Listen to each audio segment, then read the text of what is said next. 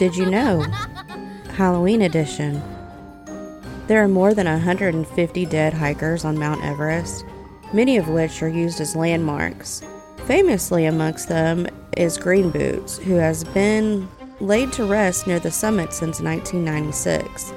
All climbers who reach the dead zone of Mount Everest have either passed by or taken a break by Green Boots ever since. Well, until the body was recently evacuated from the mountain. Welcome to the Lore of the South.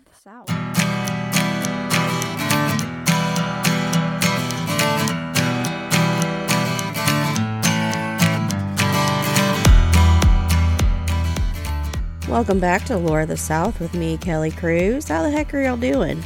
Well, we have reached the peak of spooky season. It's Halloween, y'all. Make sure to share some pictures of your costumes and your decorations with us on social media. I'd love to see them. What's been going on around here? Well, not too terribly much, which I guess is a good thing. Producer Mike is moving into his busiest time of the year. It's stuffing season, which means he'll be making lots of extra deliveries to all of his stores. And I've started back to work after being off for most of the summer. Back on the route, y'all. That means no more sleeping in or late nights binging my current addiction, The Americans, which I highly recommend if y'all have not seen it yet. It had me hooked after the first episode, and that's rare. Normally I give something 3 episodes before I'm hooked, and this one had me at the first. Not sure what's on my to-watch list next. What else have I done? A lot of TV watching. I watched all of season 3 of Derry Girls in one day. I guess you could call that an accomplishment. Do y'all watch the series? I think anyone who grew up in the 90s, no matter where, will relate to the Derry Girls. It is hilarious. But you may need to turn the captions on for those thick Northern Ireland accents. With this being our Halloween episode, instead of history-making news, I've gotten permission from our friend of the podcast, Dr. Chris Essing, to read his children's book, Dubious Jack, the Pumpkin King, to you all.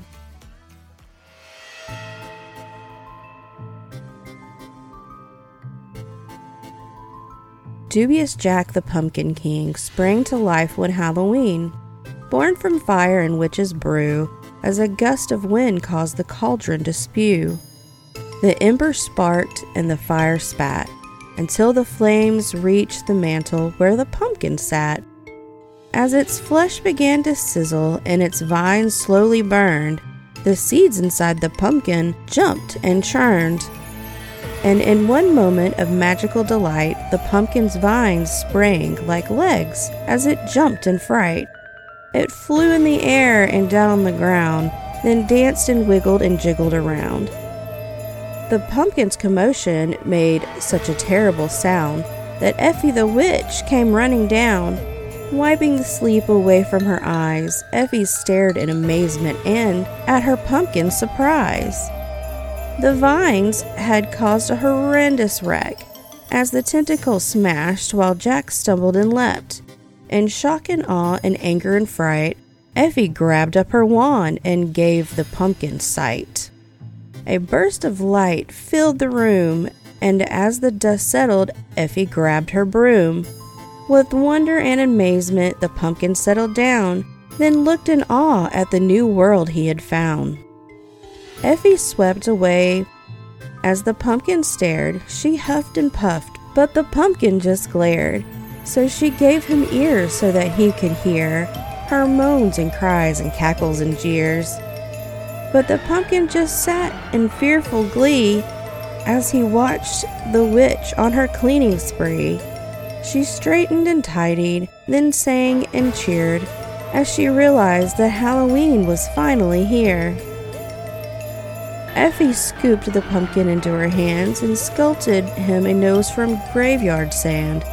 She placed it there between his eyes, then kissed the flesh to his surprise.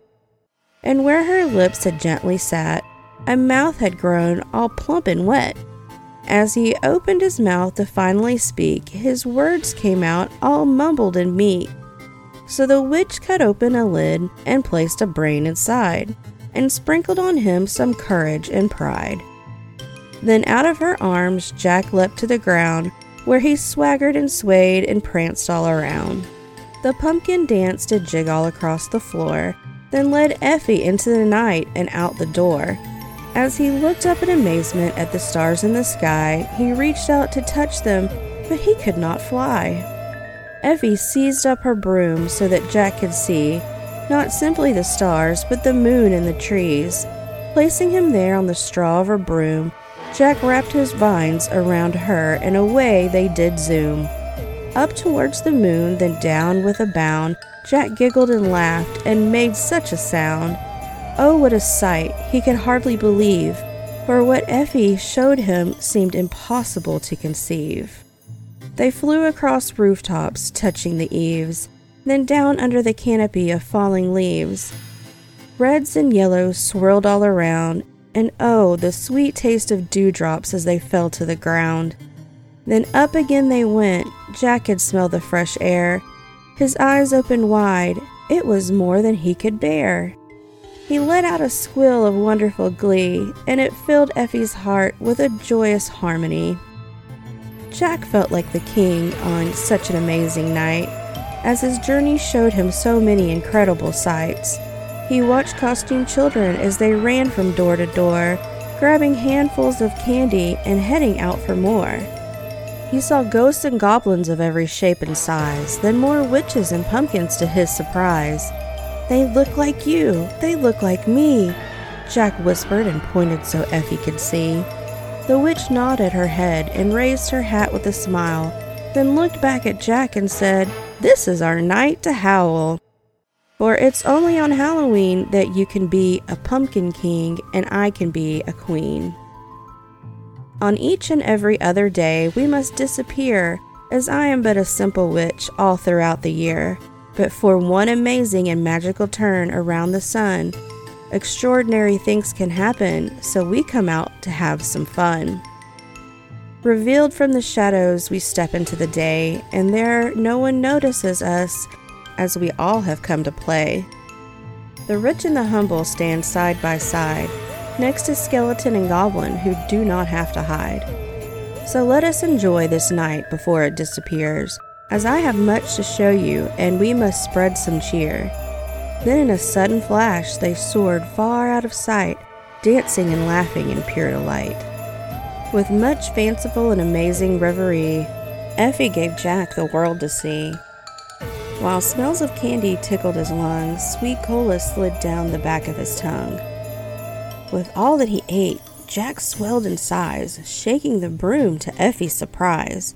It swirled out of control and the pumpkin began to fall. She swooped down to save him, but there was little hope at all. She raced her broom down as fast as she could go.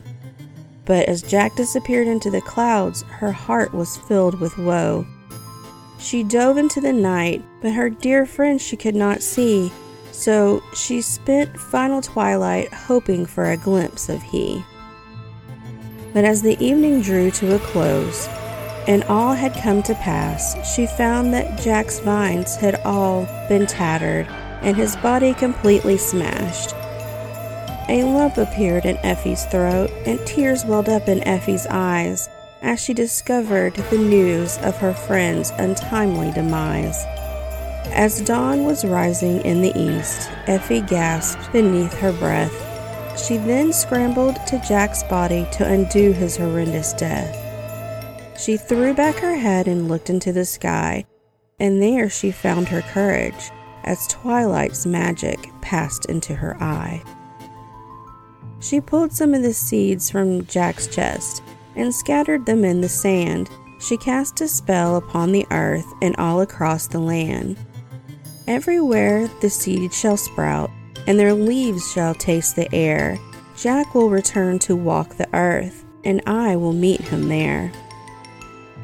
So, on each and every Halloween, in gardens near and far, Effie is said to walk the earth, searching beneath the stars. And in the path where Jack's new body lay, Effie dances all around. She picks up the pumpkin, gives him sight and sound. Holding him for but a moment and feeling such glee, Effie takes Jack by the hand on a magical fantasy.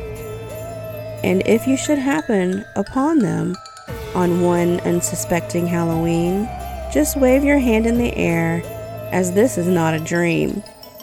Although they will disappear before your very eyes, and you may believe that this is all a bunch of tricks and lies. Just listen to the sounds of their laughter piercing the sky, as they shout out Happy Halloween to all the passers-by.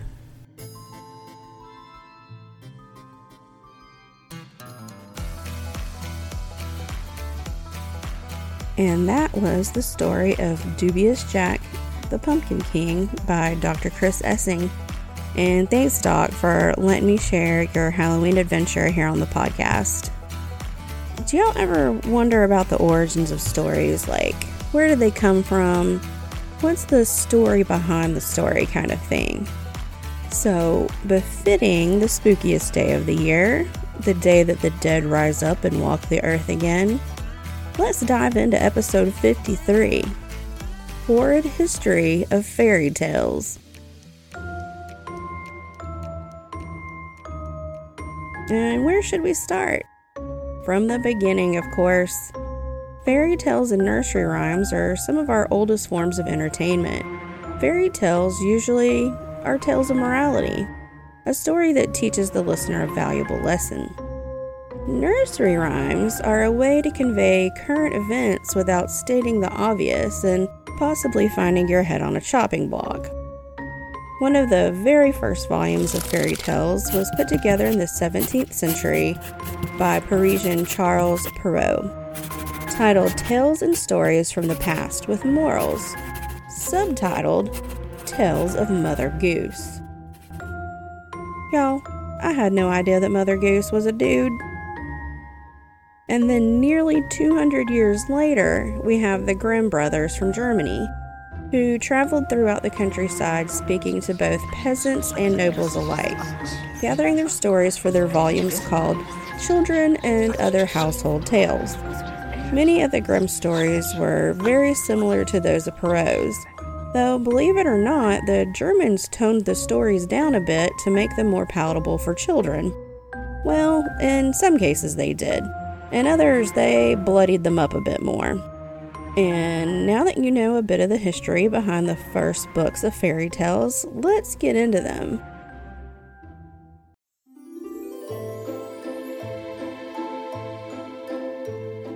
Fairy tales and nursery rhymes, the story behind those beloved stories and verses.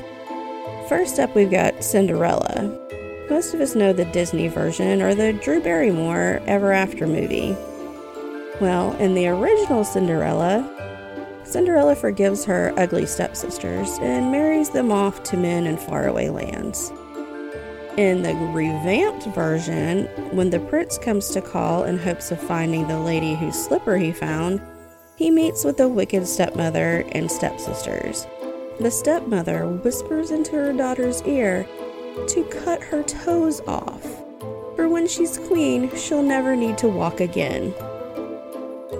So the stepsister does that, and the slipper slides onto her foot. The prince is exalted. He pulls the first stepsister up onto horseback, and the royal party rides away. Not too far down the path, two pigeons fly near the prince and recommend that he should look behind him to his would-be bride's feet, where he can see a pool of blood in her glass shoe and a trail on the ground behind them. He returns the now toeless fraud to her mother, and the second stepsister has cut her heels off so that her none too delicate feet can fit into the slippers.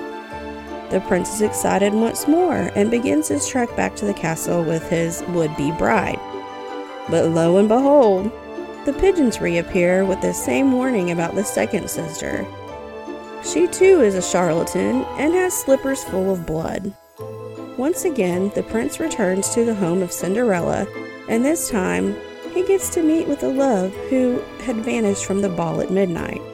And y'all, I hope they at least rinsed out those slippers before passing them on to Cinderella to try. But you know, her dainty feet slid right into the glass slippers, no hacking or cutting needed. She and the prince lived happily ever after, and the pigeons returned to peck the stepsister's eyes out. So not only for their lies and altogether awful personalities, they were hobbled and blinded. So y'all try to keep the lies and fraud to a minimum unless you want to be attacked by talking pigeons.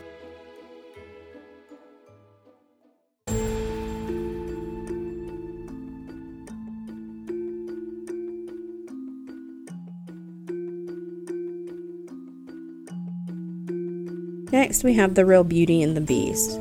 Though the fairy tale was written by Villeneuve in 1740, the true tale is even older, and from the 1500s. Pedro Gonzalez was born in the Spanish-owned Canary Islands sometime in the 1530s, it's thought. He was born covered in hair, a condition known as hypertrichosis.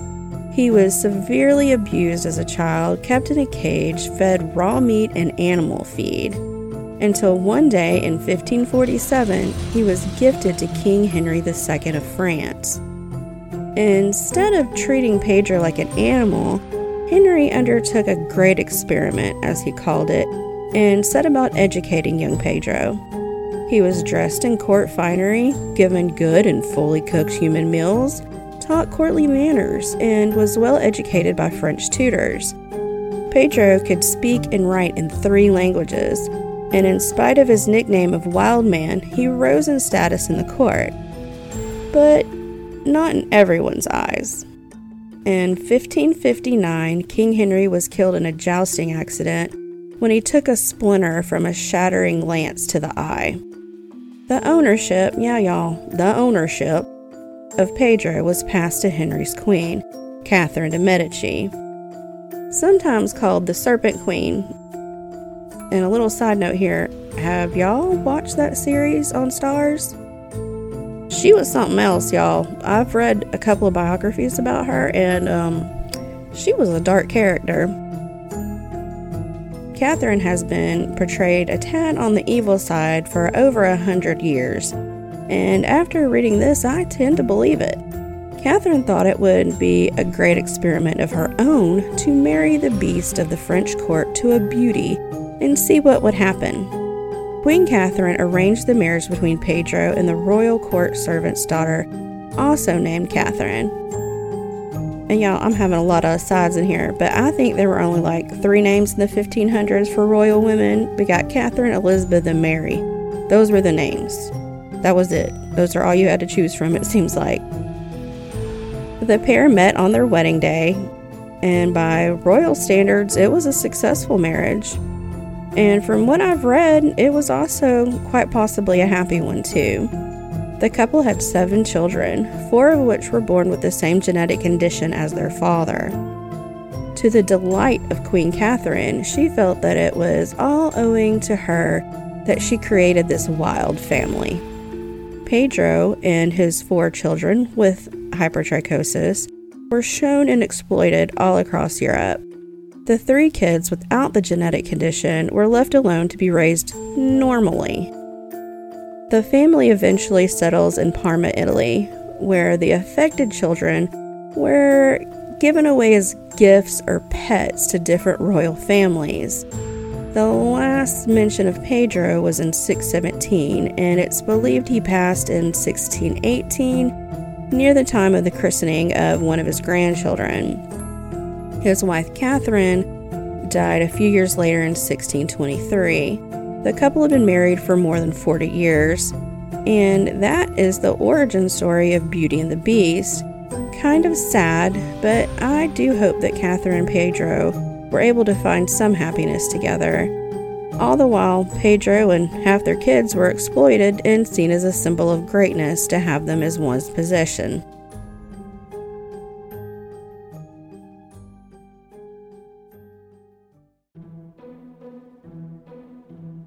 Up next, we've got Sleeping Beauty, or Briar Rose.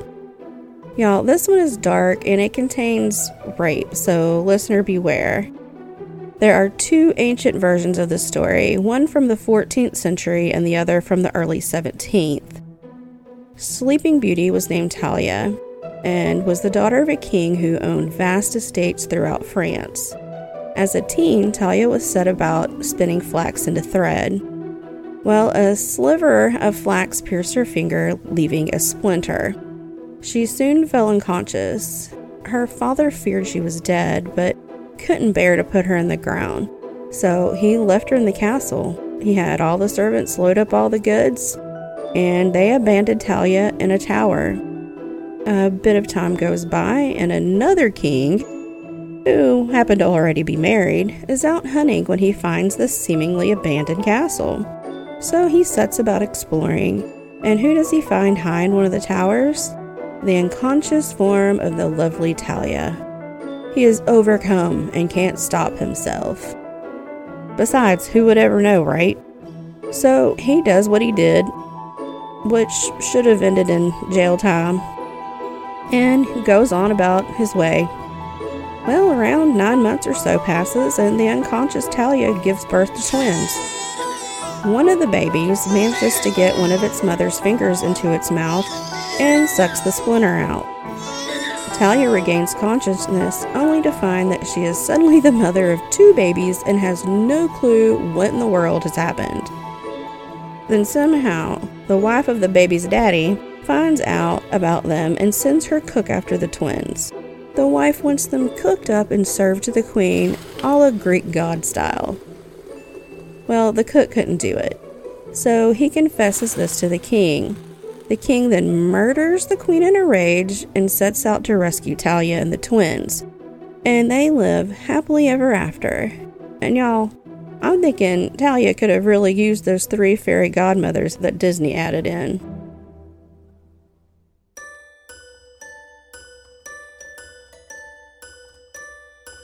Now, how about a couple of nursery rhymes for y'all?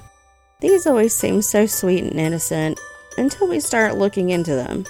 These rhymes were a way to deal with current events from long ago without using the names of the people that were involved, and maybe that would keep your head on your shoulders. The most commonly known is probably Ring Around the Rosie. The children would recite the verse while joining hands and moving in a circle. In case you didn't know, Ring Around the Rosie is the first telltale sign of the Black Death, ye old bubonic plague. The death rate was so high, and the stench from all of the dead and dying was next to unbearable, so people took to carrying around a posy or a bouquet to hold under their noses, to not only ward off the smell, but hopefully the plague as well. We all fall down. In other words, we all die. Pretty morbid for a children's rhyme. Ring around the rosy, a pocket full of posies. Ashes, ashes, we all fall down.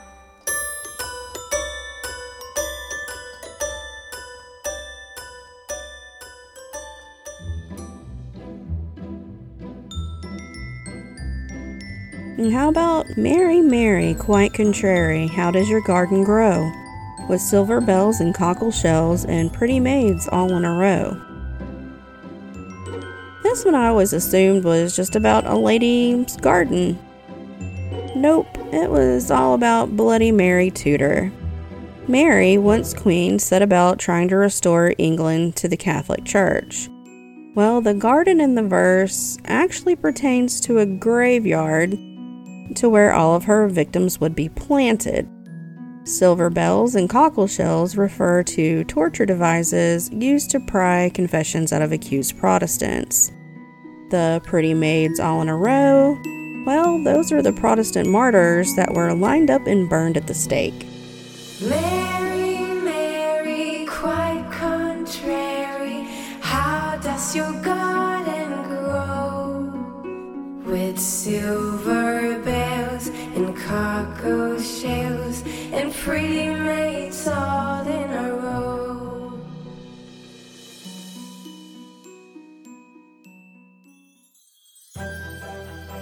And how about one more?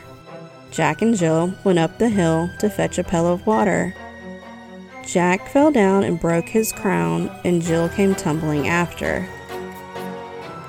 Well, this one, it seems pretty obvious, right? It was about two kids that were sent to get their mother some water. But it's actually speculated that it might instead be an allegory for the French Revolution. Jack being King Louis, he fell, broke and lost his crown, and then Jill, Marie Antoinette, came tumbling after. So in other words, they and the crown both fell.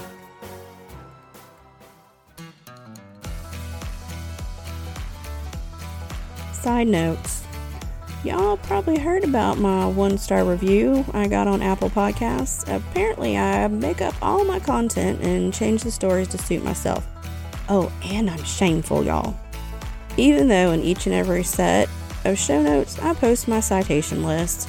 I always use at least 3 sources, and y'all, anytime I change anything up, I say so as a disclaimer.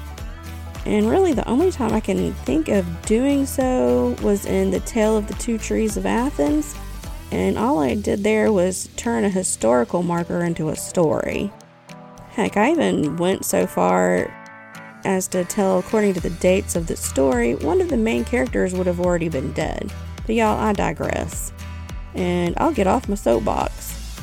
Thank you to everyone who loves the show and has left us those 5-star reviews. Producer Mike and I really appreciate the support. If you ever want to get in touch, you can email the show at laurathesouth@gmail.com. Make sure to follow us on social media.